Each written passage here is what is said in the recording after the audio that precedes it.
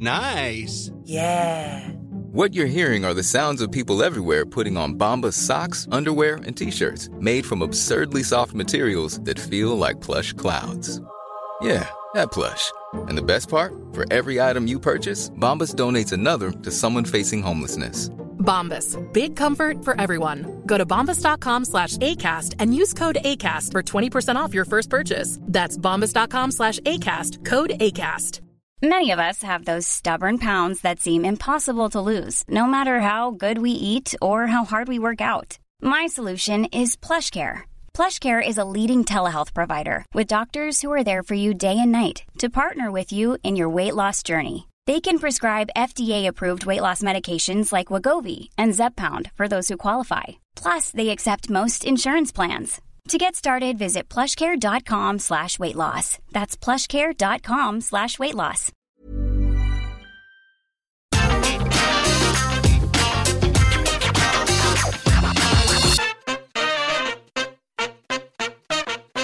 Okay, look, I don't know who watches the other ups and downs and who only watches AEW ups and downs, so a quick bit of housekeeping for you. 1, yes, I know I'm really burnt. Roman Reigns did it to me. 2, yes, I know I'm in some strange location. All my filming equipment has broken and I'm on the road.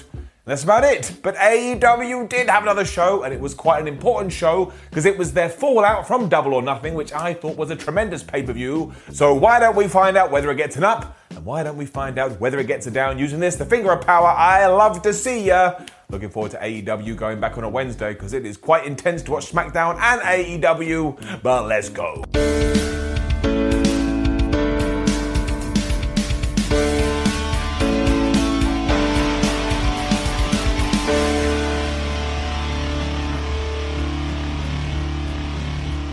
Okay, I am just going to say it. I love the Young Bucks as heel. Because not only did we find out they had just beaten up Rey Fenix prior to their match against the Death Triangle, because of course he is the third Edge, but whether it's their constant updating of their Twitter bio or how they just prod the bear all the time, I find them very entertaining as bad guys. They just know how to be assholes and I find it really enjoyable, and also they always get their comeuppance, which is also what you need when you're a wrestling villain. Because after they had walked to the ring with their entire entourage, Frankie Kazarian was back. He beat up most of their crew because, as he had promised, he is not going to let them rest. And look at that too, we were like 5 minutes into the show and we had stories here, there and everywhere. I was just bathing in narrative and it made me smell fresh. We were then having the Bucks versus Penta and Pac, and I swear, you could put them in the squared circle and have them play chess and they would find a way to make it work.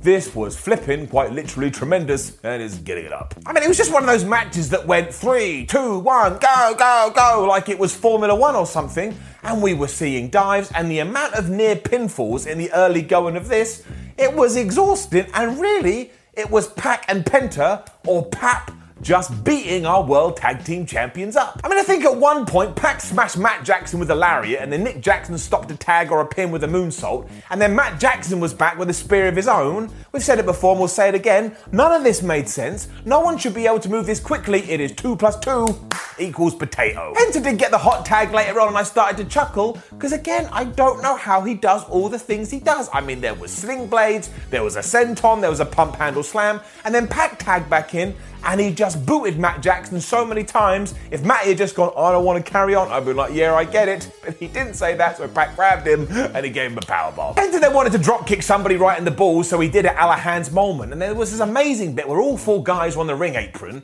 I think Penta gave Matt Jackson a package pile driver, and Nick Jackson gave Pac a suplex. Then they got in the squared circle to have a fight. But again, because Nick Jackson is a massive dick, he took his finger and he popped him in the eye. He then tried to remove Penta's mask, as the Young Bucks have done before, but Penta is a smart babyface, so he had another mask on over there, and then from nowhere, Pac hit the Black Arrow, and the near fall on this. I bit like the more I am, he must have kicked out at 2.999. Kinda sadly too, this ended after a referee distraction, and I just don't know if I fancied that on this evening, but we'll talk about it later. Because from nowhere, when the referee was like, oh, what's going on, Brandon Cutler hit Pac with a camera, which allowed Nick Jackson to use the most devastating move in all of sports entertainment, and the Young Bucks, they stole another win. The thing is though, when a match is this good from start to finish, I can take it finishing with a distraction surprise roll-up, because honestly, just go and watch it and you will feel the same.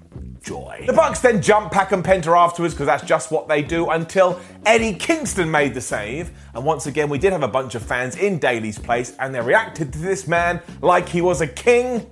He should be wearing a crown upon his head. Turns out that we had some major surprises in the pocket of Dynamite this week too, which actually shouldn't have been too shocking because recently Tony Khan during interviews had said, well, we do have a lot of these up our sleeves, one of which was Mark Henry at Double or Nothing, who was being interviewed here, but two was the arrival of another former WWE superstar, also known as Andrade. And all of this did start with the world's strongest man doing an interview saying that he's only here to turn the screws because AEW is a machine that's not broken. But then from nowhere you just heard, and out came Vicky Guerrero. And at first I was like, what the hell is going on? We haven't seen old Vixner for ages. Her job on this night though was to tell Mark Henry to buzz off, which must be a bad idea. But then say, look who I brought with me to the show. And there was just Andrade. He didn't have any music, which was kind of weird, but the fans went from booing the hell out of Vicky to going crazy for the former NXT champ. He said he's going to become the new face of AEW, and I tell you this. If you enjoyed Andrade when he was kind of held back by red tape, just you wait and see what he can do with creative freedom. He is going to become pretty damn special. And yes, I will say I'm not entirely sure about how I feel in being paired with Vicky Guerrero. Maybe they want to do an Eddie Guerrero kind of thing, I don't know. But we can't predict this until we see it, or we can predict it, but I don't have any I'm just going to sit down and wait. We then got our second surprise of the evening, or at least for me, because it was QT Marshall and Anthony Ogogo taking on Cody Rhodes and Lee Johnson. And as you know, if you frequent the internet space, everybody just keeps rowing about this feud. I think it is absolutely fine. I think it's doing wonders for Anthony Ogogo, and I will take all the things I've said before and put it here because it worked once again. Because QT and Johnson started, but when Ogogo got in the ring, he demanded that Cody Rhodes faced him, and then he smashed him with a suplex and pretty quickly tagged out again. I don't know if he was trying to be a massive dick in the intentional way, but it came across in that sense. I really liked it. Johnson soon got back in there, but he was beating up, leading to another hot tag courtesy of Cody, and you know what he does here. He's really good at it. He hit Anthony Ogogo with the disaster kick, and he locked QT Marshall in the figure four. And we know that QT taps out to that because he's done it in the past, but then from nowhere, for the second time in 2 matches, Ogogo hit that damn frog splash, and I said it once and I'll say it twice, he really does deliver it very well. Cody kicked out of a diamond cutter, which was a really good spot, and then from nowhere, Aaron Solo was down here and he was just jumping around like a frog because he wanted to distract the referee. This allowed Ogogo to just smack Cody right in the face, and because he was knocked out and because QT Marshall was the legal man, he leapt over Cody Rhodes and he actually beat him. This was sold as a massive deal, as it should have been, and I like the Nightmare Factory. I think they're really coming into their own, so in that sense, up. The only real shame is that yes, the second match on the show had the exact same finish as the first match. Somebody comes down, distracts the referee, then something happens in the ring, and that leads to the 1, 2, 3. I don't know why it stood out more on this evening than other evenings, but I guess here, why couldn't Anthony Ogogo just to punch Cody with the ref watching? It's a tag team match in wrestling. You always have the person that's not meant to be in the ring being in the ring. And as we did do this back to back, down. I really do like this feud though, and if you don't, that is cool. But I really want to see what the end game is. The Inner Circle are out next, and they clearly wanted to be the biggest good guys in the world, because the very first thing Chris Jericho said was, everybody in the crowd, look under your seats. You will find a brand new Inner Circle t-shirt, which is yours. And look, if you want to be beloved by people, give them free stuff. People really like free stuff. As we said during Double or Nothing ups and downs, as it turns out the Stadium Stampede was absolutely done as some kind of rocket for Sammy Guevara, because Le Champion even then said, hey, let's hear from the hero of the hour, and he passed the microphone to Sammy. This led to him saying that the Inner Circle are the best, and then Santana Ortiz said that the Inner Circle were the best, and everybody pretty much said the Inner Circle is the best, apart from Jay Hagar, who challenged Wardlow to an MMA cage match in a couple of weeks. So who the hell knows what's going to happen then? Jericho finished all this off by making it very clear that the feud between these two is not over, because he can't stop thinking about MJF and what he did at Blood and Guts. And this all makes sense. You had your big 2 stipulation matches, one of the groups won one of the groups won the other. Now you can segue off into single programs.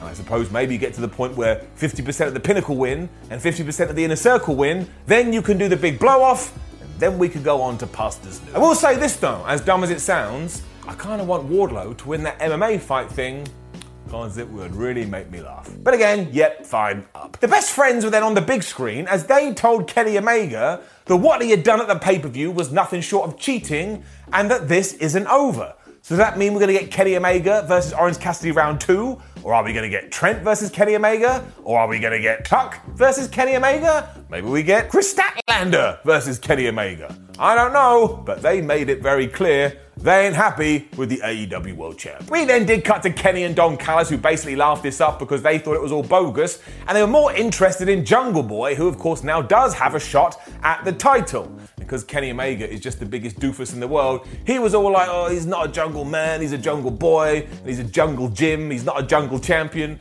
He basically just said the word jungle a lot, and then put a word after it. I liked it. I also just don't get any hate that goes towards Kenny Omega. I think he really entertained it. This was a well-timed interview too, because our next match was Christian Cage and Jungle Boy taking on Private Party. This was pretty good too. The boy from the jungle started this off well too until he did get cut off courtesy of Mark Quinn and Isaiah Cassidy. But that's when he got the tag for Christian, who was like, hey, I'm all experienced, I know what to do. But somebody else at ringside who was equally experienced was Matt Hardy, who basically caused the distraction, which caused Christian to be beaten up. And given what happened at the end of this, I think we may be doing Christian versus Matt Hardy, which may actually be a good way to get maybe lax WWE fans through the AEW door. Private Party then got carried away because they started to mimic Edge and Christian's old 5-minute pose, but they forgot back in the early 2000s that never worked because all it did was allow their opponents to get back to their feet, which is exactly what Cage did here. He smashed them with DDTs and was able to get the hot tag to Jungle Boy. And then I had a massive moment because I thought we were actually going to get another distraction roll-up finish because Cassidy poked Jungle Boy right in the eye, which led to the most devastating move in all of sports entertainment. But thank flubbins he kicked out. Instead, they went for the gin and juice, but Jungle was able to reverse that into the snare trap and he got the submission win. And this really does feel like we're about to send Jungle Boy away from the woods to the moon. And it's not a minute too soon. AEW then doubled down on all this Matt Hardy and Christian stuff because Hardy hit Christian with a twist of fate onto the rampway. And I'll be intrigued to see what most people think about this, but also, I hope we don't forget about Christian Cage and him working his way through Team Taz.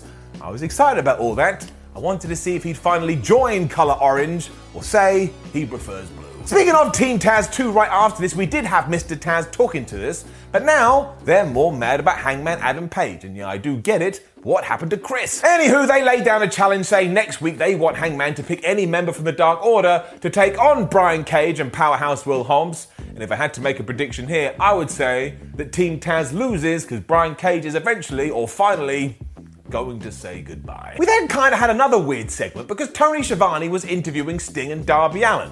Now, Sting was absolutely brilliant here because you could just tell at Double or Nothing, he had the time of his life. I mean, he's been fighting for like 5 decades, but he was clearly overwhelmed by the response, so seeing him so made up to still be a wrestler, well, it made me feel all warm and fuzzy down in my tum-tum. And you all know that I love Sting, but sometimes when you do love someone, it's nice to remind you. But then Ethan Page and Scorpio Sky interrupted, and their big thing was, we only lost at Double or Nothing because of the Stinger, so Darby, why don't you go and find someone else that's not your dad, and we'll have another tag team match. Now, I can only figure we're going to do this because we want Ethan Page and Scorpio Sky to finally get a win, but we don't want Sting to lose. But it is kind of an odd way to get there. However, once again, I will wait and see. It depends who his partner is. But I will say, I bet Darby Allin and whoever he picks are defeated. We then just had the dumbest Britt Baker celebration party ever.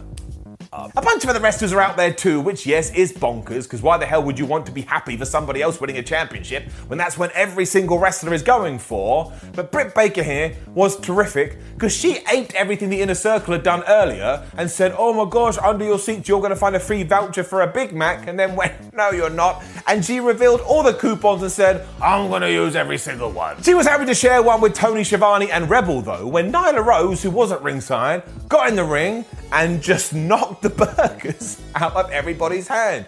And we were meant to be like, oh no, not the burgers. So I can only presume that Nyla Rose is Britt Baker's first contender, and the story is going to be, I didn't appreciate what you did with a bunch of Big Mac vouchers. So I do hope that maybe we throw something else in there to give it a little bit more edge, but Britt Baker is brilliant. I thought all of this was entertaining, and you can't say fairer than that. We had an Eddie Kingston interview next where he was saying, man, I'm going to help out Pat, Pac, and Penta. They were like, we don't want your help, Eddie, because you're a little bit nuts and you steal people's shoes. But as Kingston rightfully pointed out, the enemy of my enemy is my friend. So I guess while Phoenix is out and while Jon Moxley is out, maybe Eddie Kingston is going to be pushed into this trio, and that will be good. These three are great. Everybody loves them. It's what we should do. Following this was Red Velvet versus The Bunny, and thankfully AEW did tell us this has been set up on AEW Dark Elevation, because I missed that show this week. So for a good 30 seconds, my eyes were just like, what the hell is going on? My main point with it is it just had such a strange finish, because the Blade, who my word was just dressed like some kind of evil butcher here, he passed Brass Knucks to the Bunny, but at that moment, Kylan King and Swole, who would come out with Red Velvet, they jumped on the apron. That distracted the referee, which also allowed Bunny to get the Brass Knucks, but thankfully Red Velvet was too quick and she got out of the way of it and she hit the Just Desserts finish and she got the 1, 2, 3. So I just didn't get it. And Red Velvet has all the potential in the world, but having an essentially another distraction finish, even though it wasn't another distraction finish, and seeing people that we've seen on Dynamite in the past come back but now be aligned with Red Velvet, even though I'm not 100% sure why they were aligned with Red Velvet, but it was just quite hard to emotionally invest in this. That's why it's got to get it down. John Silver then gave a TNT title shot to Evil Uno. And this was fabulous for two reasons. One, it was John Silver's birthday, but he is a selfless guy, so he passed it across. But also two, are you telling me I'm going to get Miro versus Evil Uno? This is the kind of things I need in my life. Miro then fired back saying that his wife is really hot, and that is what he said, but also that he will kill Evil Uno, and he may well do. That's what he sets out to try and achieve. But I hope now, for the foreseeable future, Miro just fights a bunch of random people on the Dynamite roster, such as, I don't know, Serpentico. I would love to see Miro versus Serpentico. Then, my friends, good old AEW, because our main event of Dynamite was Dustin Rhodes versus Nick Comoroto in a bull rope match, and I never thought in a million years that would be our last match on the show, but it does all the good in the world for Nick, and it's getting it up. This was just a war from the off, and once again made you look at Dustin Rhodes and go, well, you're just defying age, and you're just defying physics, because you move better now in your 50s than you did 20 years ago. And Dustin also went out of his way to ensure that Nick Comoroto looked like $1 million. This was the way you'd take a rookie and slowly make him into a star. Dustin used the rope early on to choke Nick, and when they were on the outside, Fuego del Sol was there, so Nick Comoroto just grabbed him and chucked him into the audience. But then there was more fracas because Aaron Solo was out, and the long and the short of it is that somehow Nick Comoroto got busted open. Rhodes kept using his experience to keep the rookie down, but Nick Comoroto was such a big guy, he was able to grab Dustin Rhodes and powerbomb him through a table. Annoyingly for him, Dustin kicked out, so then Aaron Solo was trying to get involved again, and I will say this, given that it was the same guy, this was just one time too many. Thankfully, Colton Gunn finally ran out to stop Aaron being such an idiot, but then back in the ring, Rhodes hit the final reckoning onto the bull rope, and Comoroto kicked out at 1. And at that point, I was like, well, it doesn't matter what we do now, because the commentators sold that like somebody had just won the lottery. I can't believe it. I mean, nobody kicks out of that move at 1. It also meant that Rhodes just booted him in the penis, and look, he has done that before. He used to love doing it as Goldust, and the idea, once again, was to show that Comoroto just wouldn't stay down, which is why Dustin Rhodes got the bull rope and tonked him on the head.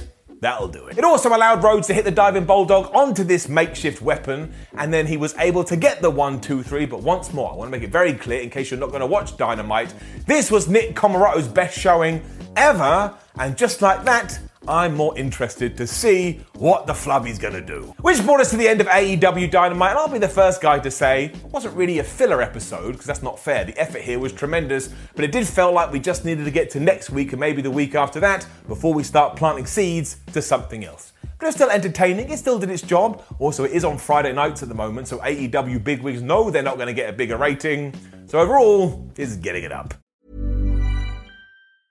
Mom deserves the best, and there's no better place to shop for Mother's Day than Whole Foods Market. They're your destination for unbeatable savings, from premium gifts to show-stopping flowers and irresistible desserts. Start by saving 33% with Prime on all body care and candles. Then get a 15-stem bunch of tulips for just $9.99 each with Prime. Round out Mom's menu with festive rosé, irresistible berry chantilly cake, and more special treats. Come celebrate Mother's Day at Whole Foods Market. Market. Mom deserves the best, and there's no better place to shop for Mother's Day than Whole Foods Market. They're your destination for unbeatable savings, from premium gifts to show-stopping flowers and irresistible desserts. Start by saving 33% with Prime on all body care and candles. Then get a 15-stem bunch of tulips for just $9.99 each with Prime. Round out Mom's menu with festive rosé, irresistible berry chantilly cake, and more special treats. Come celebrate Mother's Day at Whole Foods Market. Hi, I'm Daniel, founder of Pretty Litter. Did you know cats tend to hide symptoms of sickness and pain? I learned this the hard way after losing my cat, Gingy. So I created Pretty Litter, a health monitoring litter that helps detect early signs of illness by changing colors, saving you money and potentially your cat's life. Pretty Litter is veterinarian developed, and it's the easiest way to keep tabs on your fur baby's health right at home. Go to prettylitter.com and use code ACAST for 20% off your first order and a free cat toy. Terms and conditions apply. See site for details.